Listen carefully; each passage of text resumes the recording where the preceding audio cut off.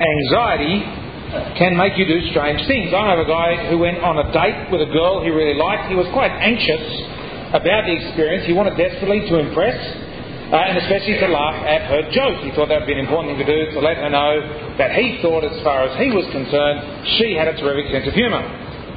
Anyway, so he's drinking Coke. He was a serious and sober sort of guy. He's drinking Coke.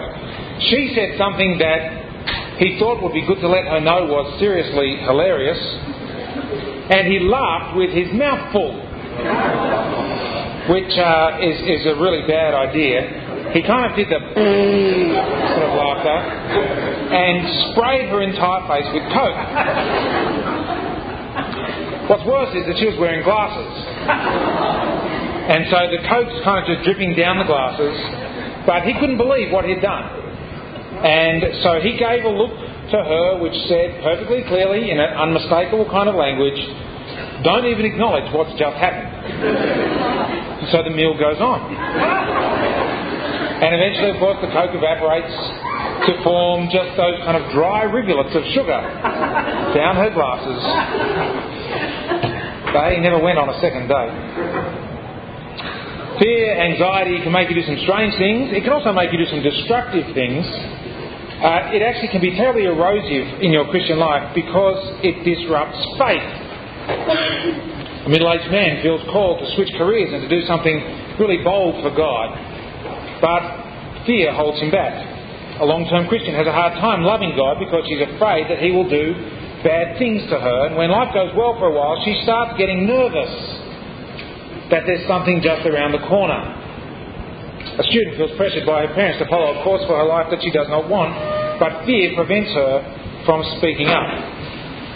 A young man finds himself engaged to a woman with whom he realises he's not in love. But everyone's expecting the marriage to take place, and so out of fear and social anxiety, he suppresses his doubts and presses on grimly. Fear and anxiety can really do terrible things to you. And as we come to this last series in our book of the year, Isaiah, I hope that you have some recollection of where we began months and months ago, Isaiah chapter 1. We find Israel in a time of high anxiety and fear. When we're looking at the third section of the prophecy of Isaiah, you may know that Isaiah comes in 3 sections. There's 1 to 39, 40 to 55, and 56 to 66. 3 quite distinct sections. This is set pre the exile in the 8th century BC. This is set during the exile with the promise of return, and this one is set post, pre, during, and post the exile at the end of the 6th century BC. Some say, therefore, it was not written by Isaiah. It can't have been written by Isaiah. This is the 8th century, this is the 6th century, unless he lived to a very, very, very, very ripe old age. It wasn't him. But I don't see that there's any reason particularly to think that this can't be a prophetic vision of the return from exile that Isaiah is given by the Lord. Certainly where he ends the second section, chapter 55, is full of hope. You shall go out in joy. Where they're going out of course, is Babylon. And be led back in peace. Where they're being led back to is Jerusalem. And this is not just some kind of interesting travel directions. This is a cosmic reality. The mountains and the hills before you shall burst into song, and all the trees of the field shall clap their hands. It's a great image, isn't it? They're so joyful if the reality that God has fulfilled His purposes amongst His people. Instead of the thorn shall come up the cypress, instead of the briar shall come up the myrtle, and it shall be to the Lord for a memorial, for an everlasting sign that shall not be cut off. These were great days promised. And yet as we enter the post-exilic time, it's hardly accurate of the state of Israel. It is profoundly underwhelming. And so Israel is in the position of waiting, and it's waiting, of course, that produces anxiety and fear. Chapter 56, verse 1, "Thus says the Lord, maintain justice and do what is right, for soon my salvation will come, and my deliverance be revealed." Soon my salvation will come and my deliverance will be revealed. Of course, this is us, isn't it? We also are waiting people. We're the right side of the cross and resurrection, and yet we're this side of glory. We're the right side of the first instalment, but we're this side of full completion. And so I think we're equally susceptible to anxious and fearful waiting. What does God say to his waiting people? Chapter 56, verse 2. Happy to be weak, blessed to be envied is the mortal who does this, the one who holds it fast, who keeps the Sabbath, not profaning it, and refrains from doing any evil. As you wait for the salvation of the Lord, what Isaiah has to say to the people of Israel is that you're blessed, you're happy if you keep the Sabbath. And as we'll see, this is a theme that runs fairly heavily right throughout this whole section, which we're looking at today, chapter 56, verse 1, through chapter 59, verse 13. Why is the Sabbath so important? Of all the things you might say, you're blessed if you do, why blessed if you keep the Sabbath? Well, if you go back and look at the Ten Commandments, you find that along with the command to obey your parents, it is the only one with that one that is positive rather than negative. It's a you shall rather than a you shall not. And what is it that you shall? Well, you should observe the Sabbath day and keep it holy, is what the commandment says. In other words, you work for 6 days, labouring and doing all your work. That may come as a bit of a shock to you art students. 6 days you work, not the other way around. But on the seventh, namely Saturday, you're to cease from work to rest. That was the commandment. Notice, interestingly, it's not so much about worship as about work stoppage. Although later on in the Pentateuch, in Leviticus chapter 23, verse 3, the connection to worship in the assembly is made with the Sabbath, mainly what the Sabbath command is all about is taking fully 24 hours, sundown Friday to sundown Saturday, to not work, to simply down tools and do nothing. Now, when God gave Israel their Sabbath laws, it included far more than simply the weekly Sabbath. It was the foundation, but there was also the monthly Sabbath. It was called a new moon celebration.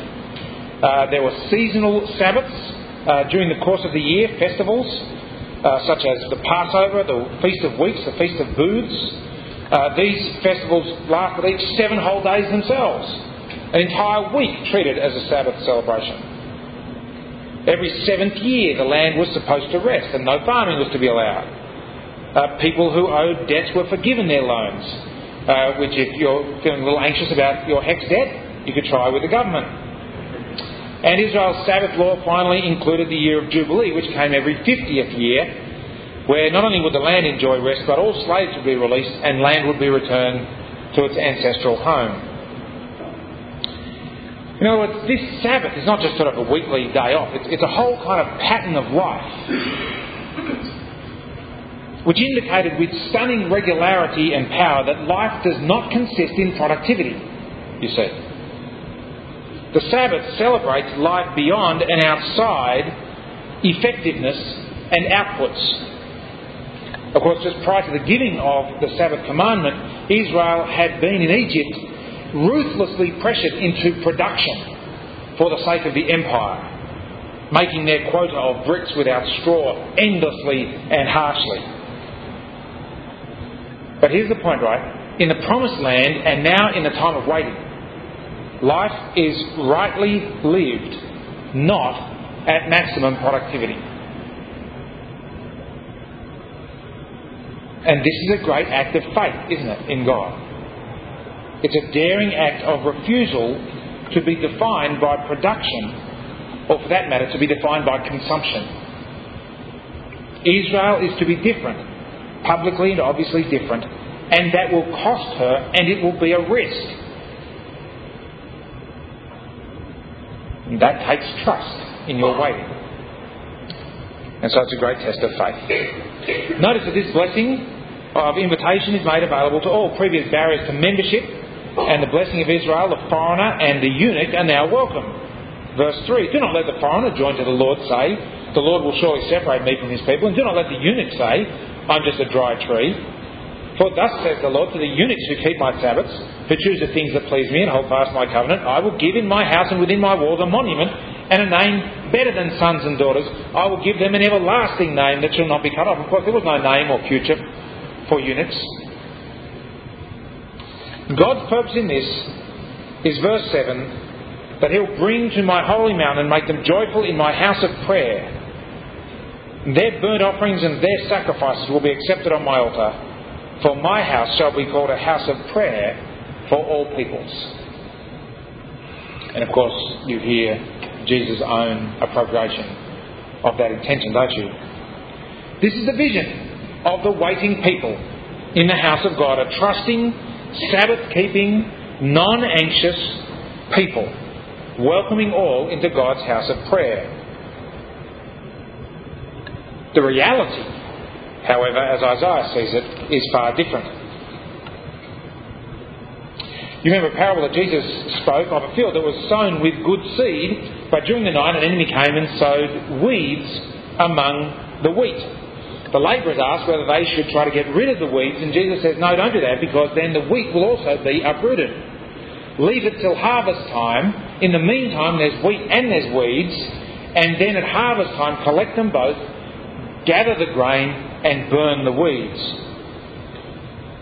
You can check it out in Matthew chapter 13 if you like.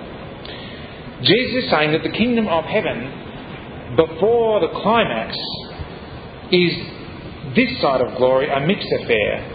And Isaiah speaks of the same reality. On the one hand, there is the house of the righteous, who even though they perish, obtain peace. Chapter 57 and verse 1. The righteous perish. No one takes it to heart. The devout are taken away while no one understands. For the righteous are taken away from calamity. They enter into peace. And those who walk uprightly will rest on their couches. This is where God builds his house, he says later on, with those who are humble and trust in him. Verse 57. So chapter 57, verse 13, at the end there. But whoever takes refuge in me shall possess the land and inherit my holy mountain. It should be said, build up, prepare the way, remove every obstruction from my people's way. For thus says the high and lofty one who inhabits eternity, whose name is holy, I will dwell in the high and holy place, and also with those who are contrite and humble in spirit, to revive the spirit of the humble and revive the heart of the contrite. That's one house where God dwells. But there's another house. This is not the house of the Lord. This is not the house of those who are faithful and true. This house is the house of the prostitute and of her brood. You see it in verse 3. But as for you, come here, you children of a sorceress, you offspring of an adulterer and a whore. Whom are you mocking? Against whom do you open your mouth wide and stick out your tongue? Are you not children of transgression, the offspring of deceit? You that burn with lust among the oaks, under every green tree, you that slaughter your children in the valleys, under the clefts of rocks. And their mother is introduced. Among the smooth stones of the valley is your, and it's a second person singular at this point, is your portion. They are your lot. To them you have poured out a drink offering. You have brought a grain offering. Shall I be appeased for these things? Upon a high and lofty mountain you have set your bed, and there you went up to offer sacrifice behind the door and the doorpost. You've set up your symbol, for in deserting me you've uncovered your bed, you've gone up to it, you've made it wide. You've made a bargain for yourself with them. You've loved their bed. You've gazed at their nakedness. You journeyed to Moloch with oil and multiplied your perfumes. You sent your envoys far away and sent down even to Sheol. You grew weary from your many wanderings, but you did not say it is useless. You found your desire rekindled, and so you did not weaken. The vision is of a holy people trusting in the Lord. The reality is of a terrible indictment of God's unfaithful people. We need to unpack this in 3 steps. Firstly, notice that the issue here is the issue of fear and security.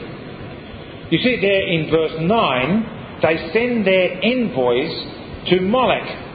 Actually, that's a play on words. Moloch is both the name of a particular god, but Melech is also Hebrew for king.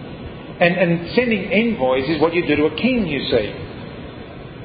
In other words, what this indictment consists of, the concrete reality to which the indictment corresponds, is the making of treaties with foreign nations seeking to employ the military clout of the great nations by her side. Israel is fearful, and so she acts. But because religion always goes with politics, there was also a cultic ritual activity indulging in the religions of those nations, and especially what we see depicted here is ritual sex. Ritual sexual activity was designed to force in heaven what was being enacted on earth. The physical and earthly expression of fertility and growth was designed to cause God to create fertility and growth within the nation. But then thirdly, that leads to the final aspect. This constitutes adultery, doesn't it? This is an act of whoredom, of prostitution. Both literally in the sense that there were people having sex with people they weren't married to, but more importantly even, this is adultery spiritually. That is a kind of gross unfaithfulness to God, toying with other commitments alongside of God, which is as serious and as involving as sharing your bed with someone you're not married to. For those who go down this path, precisely because they go down this path, they miss out on what they desperately seek. They want security. They want stability. But verse 19, peace to the far and to the near, says the Lord, and I will heal them. But the wicked are like the tossing sea that cannot keep still. Its waters toss up mire and mud. There is no peace, says my God, for the wicked. They do it because of anxiety. They want security. They want to possess the land, to inherit God's holy mountain, to shore up their lives, to enjoy the good things. But in striving to save their life, you see, they lose it. C.S. Lewis in Mere Christianity put it this way: your real new self, which is Christ's and also yours and yours just because it is His, will not come as long as you are looking for it. It will come when you are looking for Him. Does that sound strange? Lewis asks. The same principle holds, for more everyday matters. Even in social life, you'll never make a good impression on other people until you stop thinking about what sort of impression you're making. My friend at the start with a Coke, and found that out. Even in literature and art, no man who bothers about originality will ever be original. Whereas if you simply try to tell the truth without caring tuppence how often it's been told before, you will 9 times out of 10 become original without ever having noticed it. The principle runs through all of life from top to bottom. Give up yourself and you will find your real self. Lose your life and you will save it. Now we need to pause here and ask ourselves, I think, where is our security? What are our hopes? And how are you going about getting them?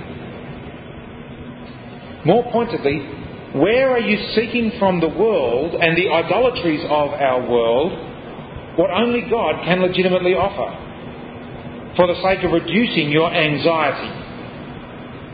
Where are you embracing the gods of this age? For example, how seriously have you thought about your money? What assumptions have you made about how much you will earn, and what you will do with it, and where you will live, and in what kind of house, and how much you will give away? How deeply are these assumptions affected by the utter idolatry of our Western materialistic culture? So that as a Christian, you turn out to be practically indistinguishable from every other mass-produced Australian. And not just how have you thought about these things, but what are you doing about them now? Because the habits that you develop now, the percentage of your income at the very basic level that you give away now, you will never exceed. That's what you will do for the rest of your life. The habits that you get into now. You say, I don't have very much now. Rubbish. You have plenty. How seriously have you thought about what job you will do? And how much is that about the security that a prestigious, well-respected, high-paying profession can deliver you with access to opportunities and possibilities, and especially being noticed by people. I've been reading a book a little while ago called Status Anxiety by Alain de Botton, or Botton, if you're sort of feeling French. He quotes William James in The Principle of Psychology, a book from 1890, who writes this: "No more fiendish punishment could be devised, were such a thing physically possible, than that one should be turned loose in society and remain absolutely unnoticed by all the members thereof. If no one turned around when we entered, answered when we spoke, or minded what we did, but if every person we met cut us dead and acted as if we were non-existent things, a kind of rage and impotent despair would before long well up in us, from which the cruellest bodily torture would be a relief." Who do you want to be noticed by? And what are you doing to secure that notice? And how much of your life is oriented around that hope? How much of the way that you spend your time is really just about amusing yourself? Just like our culture is amusing itself to death. There are real idolatries all around us. Not so obvious as ancient ritual orgies, perhaps, although it's not far from that at times if you belong to certain football clubs. There are real idolatries as pathetic, as debasing, and as futile as anything that 6th century Israel could get into. And we are fools if we think that we don't suffer the temptation to allow our fears, our anxieties, our desire to grasp peace and security to drive us into their arms, to prostitute ourselves. I've recently been reading a history of the evangelical movement, our own forebears from the 18th century. There are some similarities between us and them, but there are some very, very great differences as well. There is an intensity and spiritual fervour and passion, a sacrifice and a willingness to abandon oneself to the service of God that you see in those 18th century evangelicals, which, to be honest, I see rarely amongst us 20th century Western evangelicals. And I wonder just how well they would recognise us. We, looking back, perhaps can see some similar, but how would they go about recognising us? Or would they see us in pretty much the same terms as the church of their own day to which they sought to bring revival? Where have we prostituted ourselves and bought into the idolatries of this age to soothe our anxious hearts because we don't trust the Lord? The Lord dwells with those who take refuge in Him. The Lord dwells with those who are contrite and humble in spirit. Actually, it gets worse. There's an even worse form of sin than spiritual adultery, if you can believe it. It's spiritual abuse. Listen to it, chapter 58, verse 1. "Shout out, do not hold back. Lift up your voice like a trumpet. Announce to my people their rebellion, to the house of Jacob their sins. Yet day after day they seek me and delight to know my ways, as if they were a nation that practised righteousness and did not forsake the ordinance of their God. They ask of me righteous judgments. They delight to draw near to God. Why do we fast, but you do not see? Why humble ourselves, but you do not notice? Look, you serve your own interest on your fast day and oppress all your workers. Look, you fast only to quarrel and to fight and to strike with a wicked fist. Such fasting as you do today will not make your voice heard on high." Here is anxiety expressed, I think, as spiritual abuse, even worse than spiritual idolatry. Somehow God is not responding to these pious people.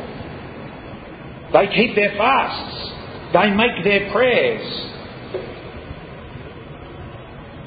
And He's not responding to them because they've applied to Him the principles of their idolatrous worship. The principle behind ancient religion was, of course, to put the gods under pressure to perform their tasks, to manipulate them, to pull the right levers, to achieve the right purpose. And that's what's expressed here. They're doing the motions, but there is no heart. And Isaiah can tell that because of the outcome in the people's lives. They keep the fast, the Sabbath as urged in chapter 56. Pardon me. But in doing so they quarrel and fight among themselves. They oppress their workers. And so the Lord's conclusion in verse 5 is such the fast that I choose, a day to humble oneself? Is it to bow down the head like a bulrush, to lie in sackcloth and ashes? Will you call this a fast, a day acceptable to the Lord? You can't manipulate God by your ritual. Biblical religion is always a religion of trust. It's always deep, felt, heart trust of God, not one that tries to coerce or manipulate by our religious performance. One which is content to let God be God, to let God determine the direction and the pathway of your life and to trust Him. Last night my father had brain surgery in Hungary. He told me last week that he had been discovered and diagnosed with a benign and easily accessible brain tumour, so the news was not all bad. But nonetheless, he's 80 years old and general anaesthetic and surgery on an 80-year-old is not the easiest and most straightforward thing. I suggested he'd come to Australia for it. He was offended by that because their technology in Hungary is every bit as good as ours. I've been much at prayer this last week for my dad. I mean, I pray for him regularly anyway, but if there were levers that I could pull, if there was a way to coerce and manipulate God, then I think I'd be tempted to do it. But you can't coerce God. My piety, my prayers, my performance, my spirituality, my rituals, my church going, my Bible reading, my prayer, none of this is something I can use to say to God, look, I did this for you. Now you do this for me. That's just rank superstition. That's not biblical religion. That's not being children of the living God. The test of this for Isaiah is, of course, how you treat others. Listen to what he says, verse 6. Is not this the fast that I choose? To loose the bonds of injustice, to undo the thongs of the yoke, to let the oppressed go free, and to break every yoke? Is it not to share your bread with the hungry, to bring the homeless poor into your house? When you see the naked, to cover them, and not to hide yourself from your own kin? Then your light shall break forth like the dawn, and your healing shall spring up quickly. Your vindicator shall go before you, and the glory of the Lord shall be your rear guard. Then you shall call, and the Lord will answer. You shall cry for help, and He will say, here I am. And so the prophet in verse 13, if you refrain from trampling the Sabbath, from pursuing your own interests on my holy day, if you call the Sabbath a delight and the holy day of the Lord honourable, if you honour it, not going your own way, serving your own interests or pursuing your own affairs, then you shall take delight in the Lord, and I will make you ride upon the heights of the earth. I'll feed you with the heritage of your ancestor Jacob, for the mouth of the Lord has spoken. Deeply embedded in biblical faith is the notion that there is no genuine relationship with God which is not also and at the same time a genuine relationship with those who are around you, and especially with the household of faith. But that the most important commandment, the thing which if you succeed in everything else in life and yet fail at this point, then your life is a failure, the greatest commandment is dual, twofold. To love the Lord your God and therefore know and be able to love your neighbour as yourself. And you can tell the one from the other.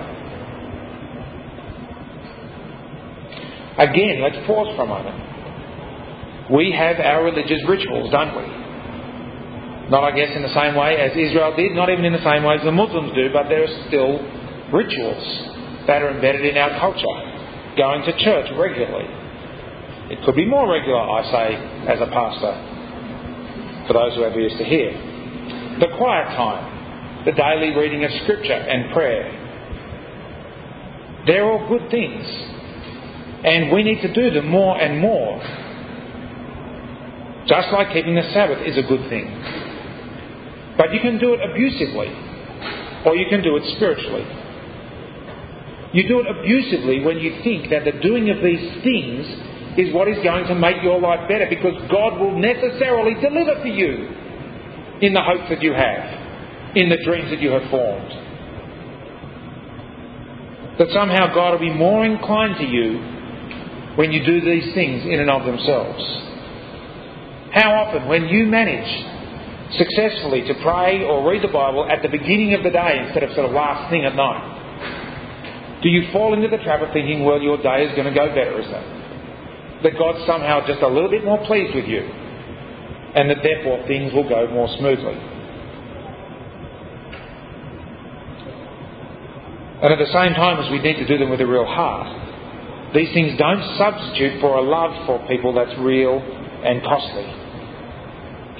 You may know the man who is regular as clockwork to church, who gives a tenth of all that he has, who's not like other people, thieves and rogues and adulterers, or even the riffraff who accompanied him in the church.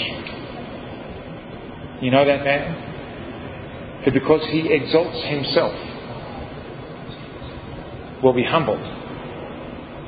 He's dead in his heart towards others, and he's dead in his heart towards God. And so he goes down to his home not justified. Profoundly, impressively religious.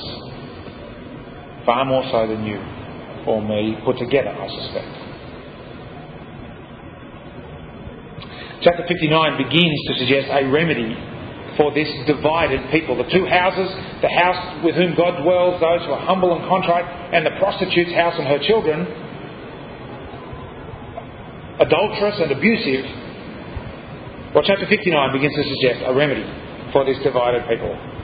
It's not that God is unable to respond to this spiritual manipulation, it's that he doesn't choose, verse 1. See, the Lord's hand is not too short to save, nor his ear too dull to hear, rather. Your iniquities have been barriers between you and your God, and your sins have hidden his face from you, so that he does not hear.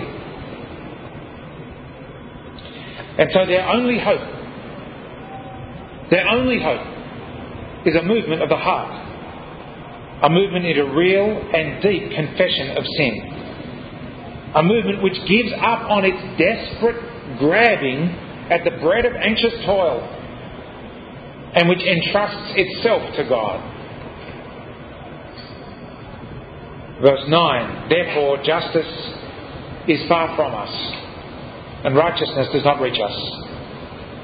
We wait for light and lo, there is darkness. For brightness, but we walk in gloom. We grope like the blind along a wall, groping like those who have no eyes. We stumble at noon as in the twilight among the vigorous as though we were dead. We all growl like bears, like doves we moan mournfully. We wait for justice, but there is none, for salvation, but it is far from us. For our transgressions before you are many, and our sins testify against us. Our transgressions indeed are with us, and we know our iniquities. Transgressing and denying the Lord, and turning away from following our God, talking oppression and revolt, conceiving lying words, and uttering them from the heart. How God responds to this prayer of deep desperation, we will see next week. I think these are frightening chapters, actually, in Isaiah's prophecy. They expose the possibility, the very real possibility of spiritual shipwreck if we let our fears drive us. If we don't understand and acknowledge our anxieties and entrust them to God, but instead seek to resolve them ourselves. A lack of deep-held security in God can drive you to terrible places, to idolatry, where you taste and then feast on the currently available solutions in our society to our need for security, and even spiritual abuse, where we try to force rather than to trust God. We need to hear this warning about the dangers of fear in our lives. I read recently of a father who took his son parasailing. Parasailing is where you're suspended, as you may know, on a parachute behind a speedboat. The guy driving the boat said that you could ascend to 150 metres, or you could let out more rope. You go up to 200 metres or 250 metres. And so he asks, how high do you want to fly? The father, naturally anxious about his kid, wants to steer him towards the kind of lower end of that scale. The son says that, frankly, all of the options seem fairly scary, and when you think about it, have some fairly dire consequences if the boat fails. Anyway, the father wants his son to be free from the grip of fear, and so they talk about it. After a few minutes, the kid thinks for a while and then decides, I'm going to go for the 250 metres. I might be scared when I get up there at first, but I'm going to do it because the ride only lasts a few minutes. But once it's over, I'll have it forever. The ride only lasts for a few minutes, but once it's over, I'll have it forever. Perhaps what God is saying to us and to our fears through His prophet this afternoon is pretty much that. The ride only lasts for a few minutes. All flesh is like grass. All its glory is like a flower of grass. The grass withers and the flower falls. That's it. In the vast eternal scheme of things, which is laid up for us in heaven, our life is briefer than we can possibly imagine. Don't live it in fear. Don't live it in fear. For you see, whatever you do in faith, whenever you act in trusting and risky obedience, that you will have forever. Let's pray.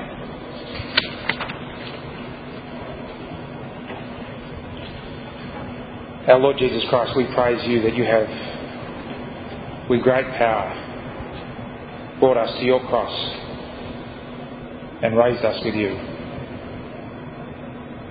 And we pray that as your people now, we would live our lives in faith, in deep trust. And though the earth should shake and tremble, mountains around us crumbling, though there are many things about which we are uncertain and for which we hope, that you would grant us to lay our fears at your feet, that we can follow in your footsteps all the days of our lives. And we ask it for your glory. Amen.